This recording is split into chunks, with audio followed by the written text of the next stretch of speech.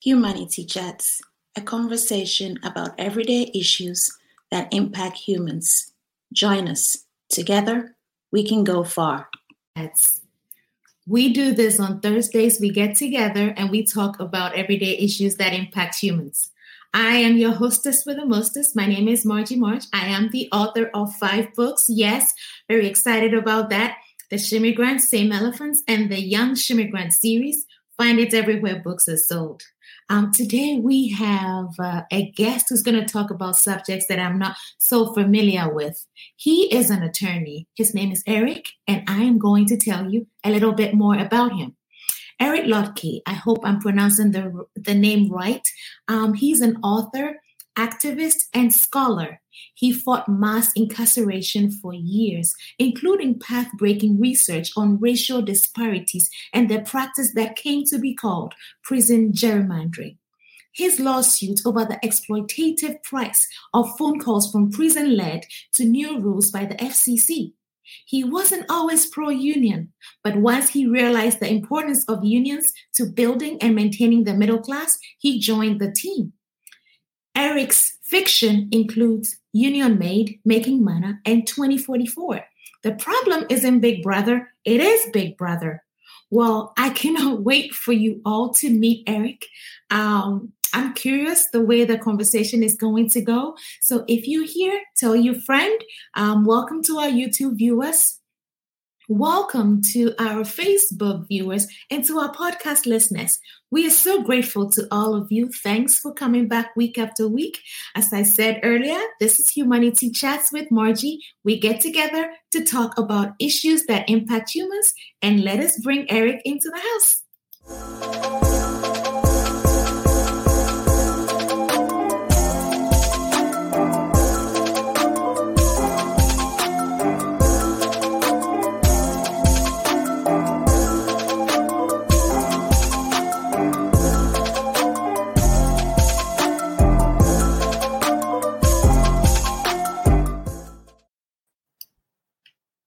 Hello.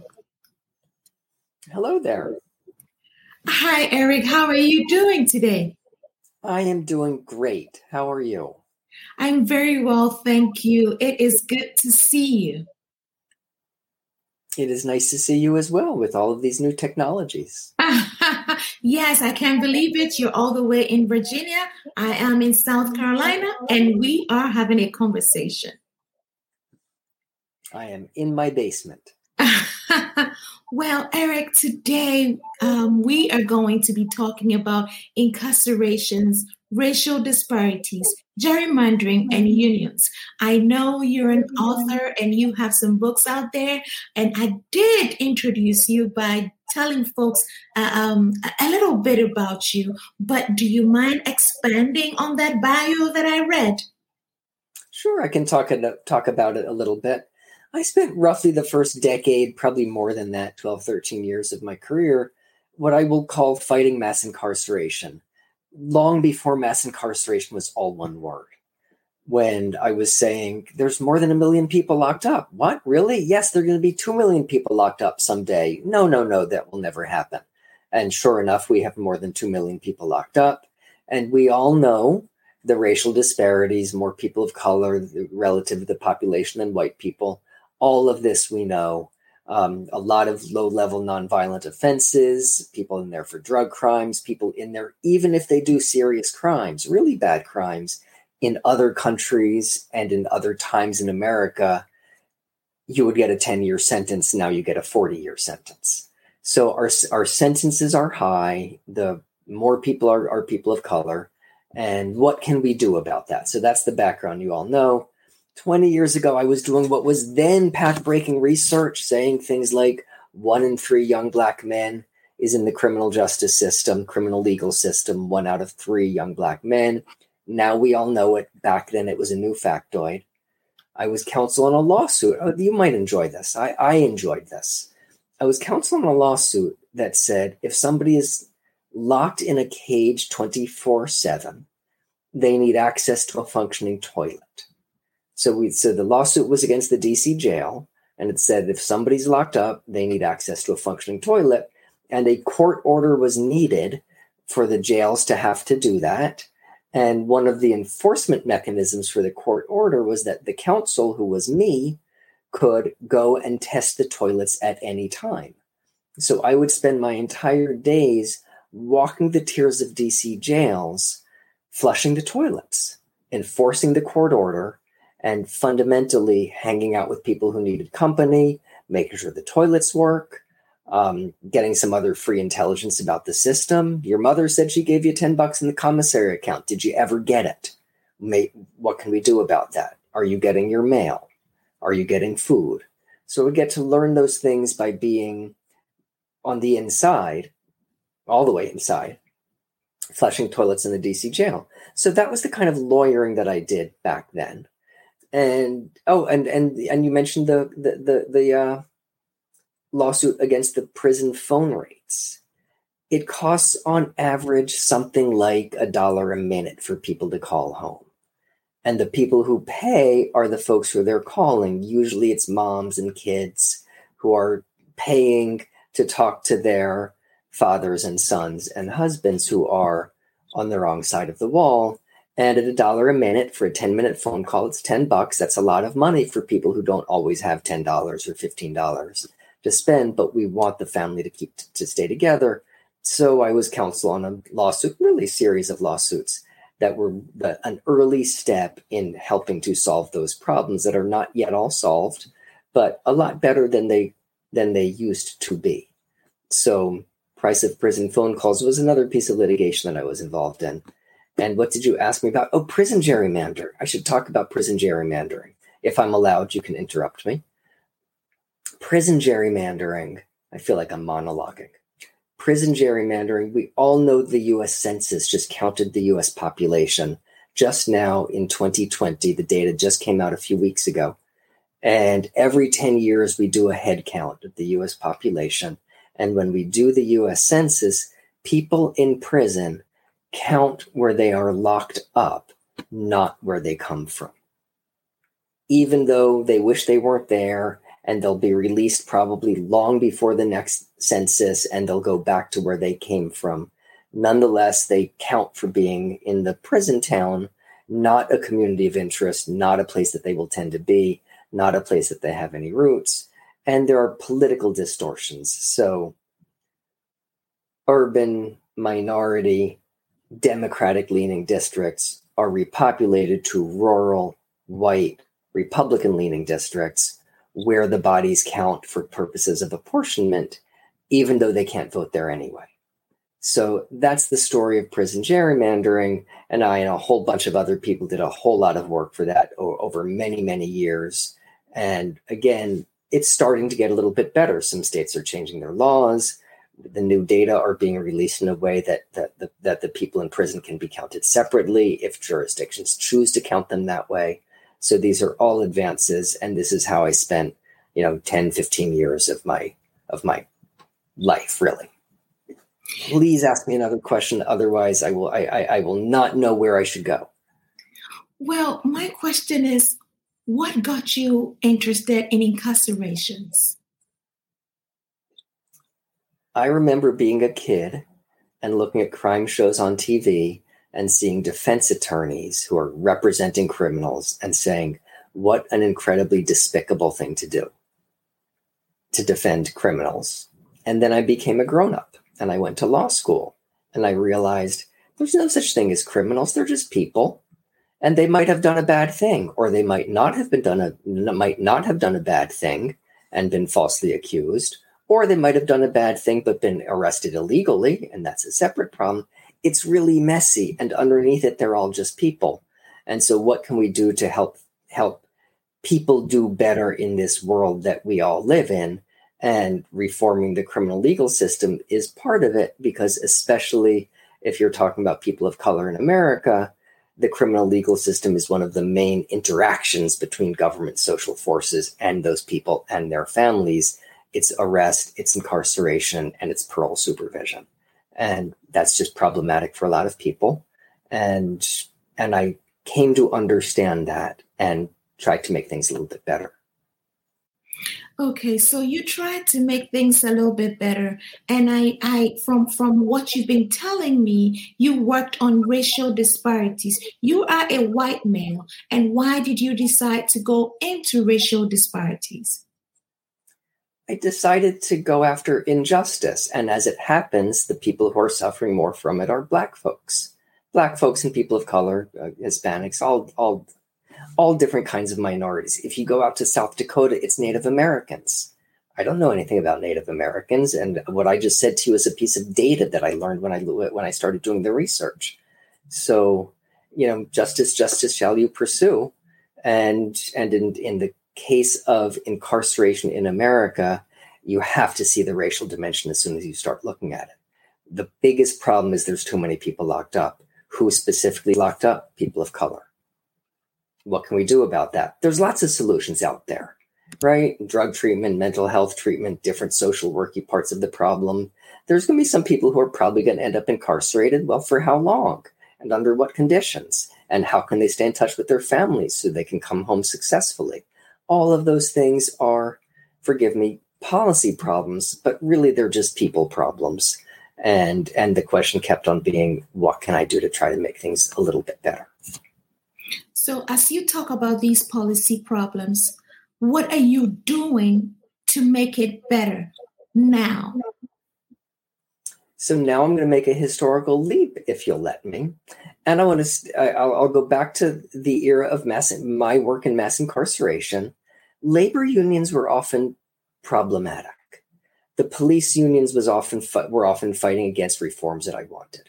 And so I kind of grew up, so to speak, being skeptical about labor unions. Then it gets to be, I don't know, call it 2010, thereabouts, 2008, we get Barack Obama elected president. I think that's pretty cool. But the country is going in the wrong direction. And it kept on going in the wrong direction.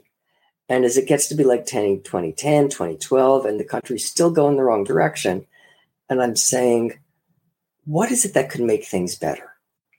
And what it's really going to be is working people working together. That's what we need, working people working together. Wait a minute. That's labor unions. That's what labor unions do. That's the institution that is built for working people working together to look at their collective interests and say, what can we do that's good for all of us together as people?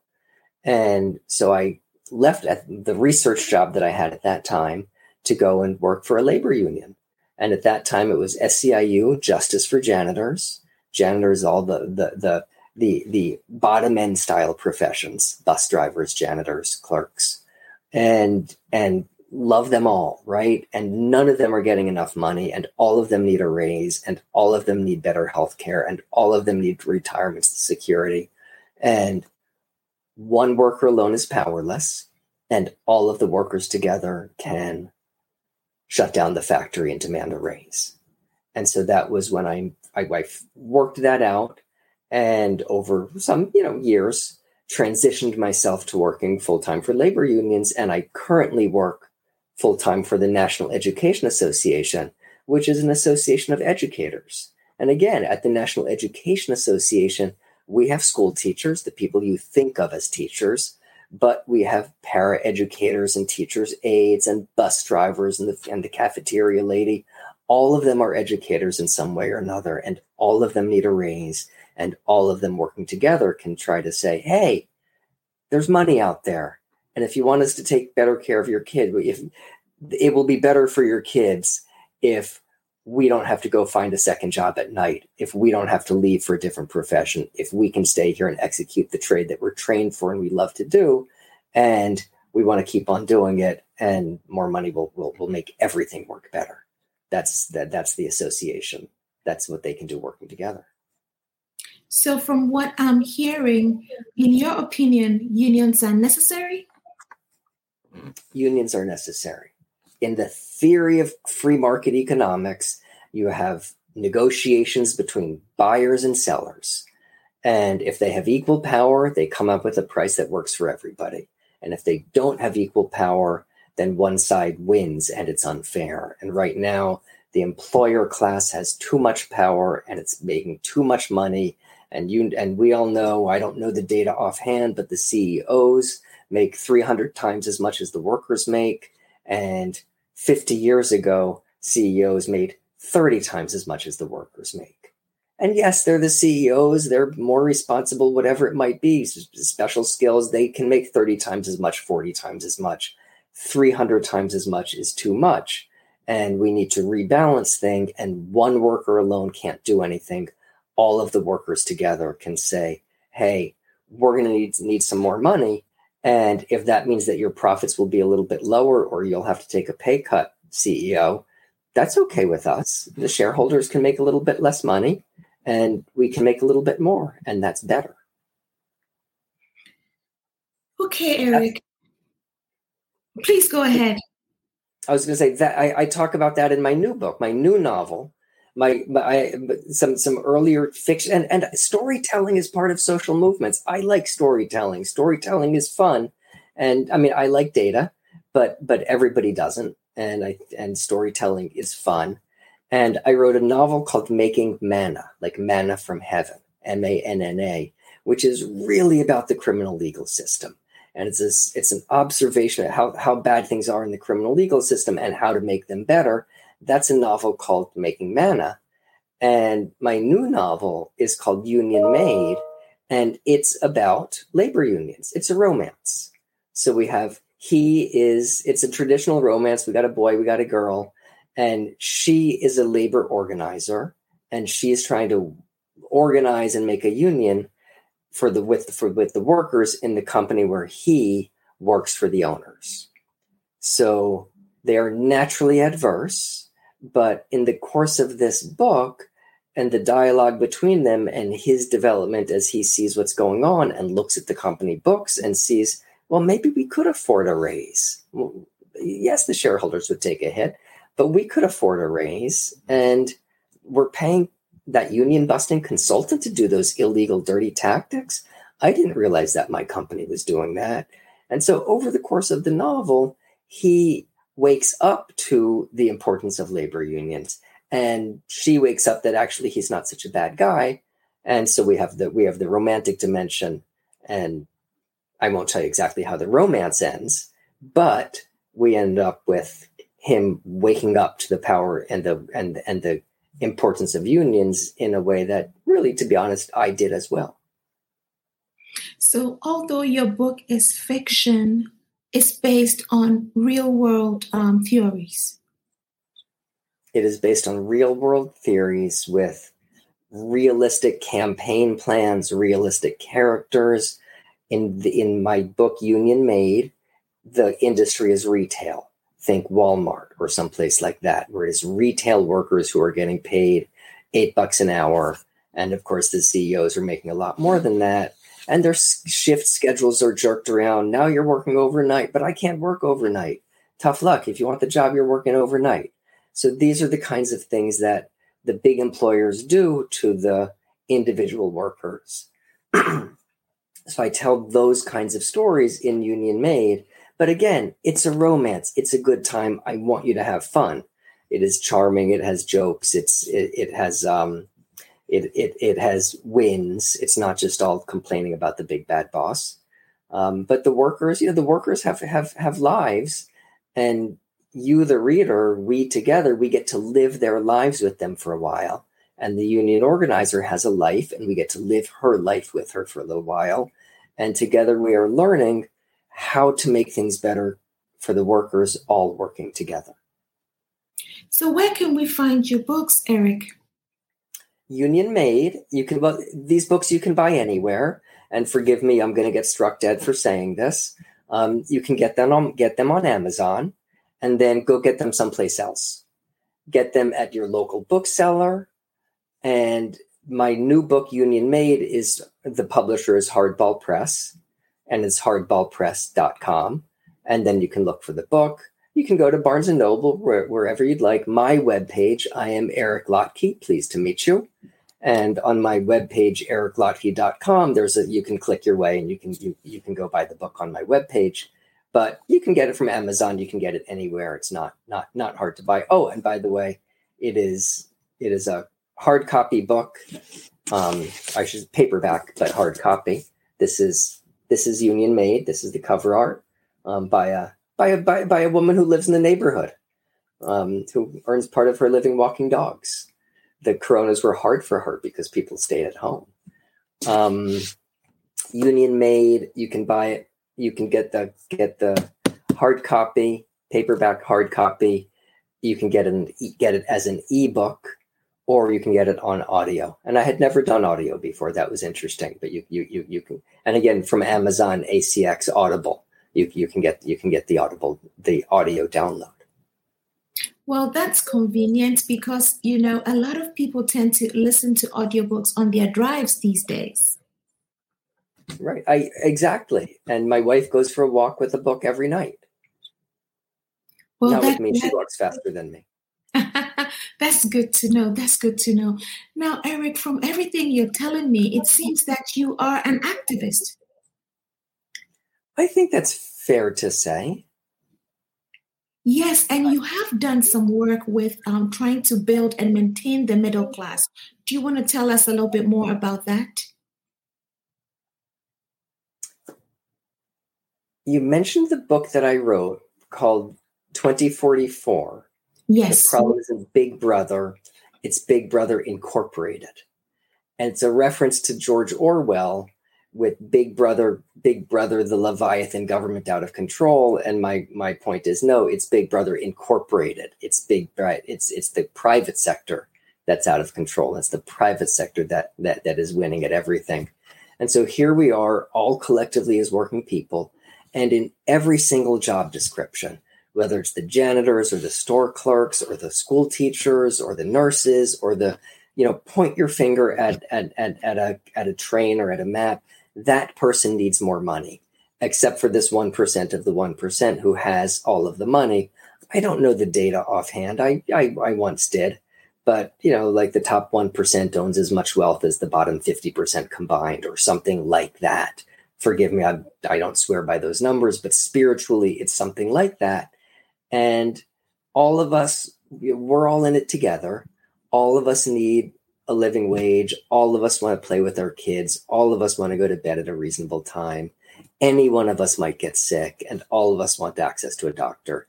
And all of these things can unite us. And so what is it that we can do to make things better? And so this is the union move that we can all work together towards those things. So you're an author of 3 books. Union Made. Three. Go on. Yes, Union Made, Making Manna, and The Problem is in Big Brother. And 2044. The play on words from George Orwell's 1984. Okay. Wow. You've been writing for a minute. How long have you been an author? There's a cousin who I don't see very often. Both of us are 50 whatever years old by now. And I see her, from time to time on a family get together. And she said to me a few years ago, Eric, we were once together when you were like 10 or 12, and you said you wanted to be an author when you grew up. And I said, really? I didn't remember that. It would have been good if I had known that, because what I just did was later on I decided to start writing fiction. I write nonfiction. I'm a lawyer. I've written nonfiction books. I write briefs. I write op-eds. I write reports with data in them. Prison gerrymandering starts out as a law review article. The 1 in 3 studies, 1 in 3 young Black men is in the criminal legal system. Those started out as data, and then they become research, and then they become published. All of that is writing, but it's all nonfiction. And the writing fiction started out as just kind of fun, and it is fun to write. But really, I want the readers to have a good time reading it. That's the goal. And I don't think it's just about having a good time reading it, because we've talked about some pretty heavy topics, the incarcerations, the disparities, the gerrymandering, the unions, and it looks like you incorporate that into your fictional writing. Exactly right. I want you to have a good time reading it. And then later I want you lying in bed saying, wait, she went to prison for how long for that? And how's she coming up with $10 a week to talk to her daughter? She wants to talk to her daughter and she can't because she has to come up with $10 a week. And she's choosing between her medicine or her groceries or her staying in touch with as a family. And, so forgive me, I chose a heartbreak. They come home, they get together, the family reunites, they're all happy to see each other again. Making Manna has a lot of cooking, by the way. Oh, I used to earn my living as a chef, college, law school, times like that. I was earning my living as a chef, and I cook a nice meal every night. And Making Manna also has a lot of cooking in it. And somebody once said to me, "Hey, Eric, you could have had an appendix with recipes in Making Manna. Show them the things that were cooked." And I said, "What do you mean appendix with recipes?" That's what they're shouting across the kitchen. They're shouting, 4 cups of flour. Okay, how much salt? When do I put the yeast in? And they're making bread. They're making manna. And they're doing it in real time after he's released from prison. They're baking bread. And I want you, the reader, to, first of all, have a good time. And secondly, bake some bread. And if you want to know how to do it, they're shouting the recipe across the kitchen. Well, I tell you what, Eric, I'm going to read your books and let you know if I'm able to cook any of those meals that you talk about in there. How about that? That sounds very nice. And again, this is this is my new book, Union Made. The time went by so fast. But before we go, do you mind reading just a page or two from Union Made for us? Oh, heavens, I don't know. It'll take me a minute to find. Ooh, I've got an opening poem here. Okay. Forgive me. And it might not be what you want. It's from 1819. Rise like lions after slumber, in unfathomable number. Shake your chains to earth like dew, that in sleep have fallen on you. Ye are many, they are few. Oh my goodness. That's my poem about unchaining yourself. And it would take me a minute to find exactly the right passage. What we have, she is a labor organizer. She's terrific. She's full of energy. She kicks butt. She's wonderful. You'll fall in love with her. I fell in love with her. He is an accountant who works for the owner. He's a little bit of a fuddy-duddy. He's much more like me. You'll have to be patient and put up with him for a little while, but maybe he'll kind of grow on you. He kind of grows on her. That's the story of Union Made. Thank you for sharing that poem with us. But as I was listening to your poem, I couldn't help but to picture images of the migrants, the Haitians that were coming across the border. That's what I know. That's not what your book is about, but for some reason, listening to your poem, I couldn't help but to think about them, and I pray for them. Everybody wants a better life, and they're taking a lot of risk. And when they were going across the river, they were doing it together. Yeah. Well, Eric, this has been eye-opening talking to you. I have learned from you, and listeners, I hope that you learned from Eric as well. If you have someone in your network that missed this conversation, send them the link. This is available where all podcasts are, at all the major podcasts. So share it, whether it be Spotify, Apple Podcasts, Player FM, wherever anybody listens to their podcast. It's on Audible too. And if you want to watch the video and see Eric as he's talking with all the books in the background, why don't you go on Margie TV and watch that on YouTube? You can also subscribe to Margie TV as you are there. This has been Humanity Chats with Margie. We come to you on Thursdays to talk about everyday issues that impact humans. Our topics vary, and next week we're going to be talking with an amazing woman who is into photography. She's into dancing. She is a douala. She does it all, and we're going to learn from her as well. So tune in. Join us next week as we get together and talk about human interest stories and everyday issues that impact us. Now, as you leave us tonight, I want to tell you, go be great. Be kind to your neighbor. We are all in the same boat. We are humans, and together we're stronger. So from Eric Lotke and myself, we say good night. Go find Union Made, Making Manner, and 2044 by Eric Lotke everywhere books are sold. Good night.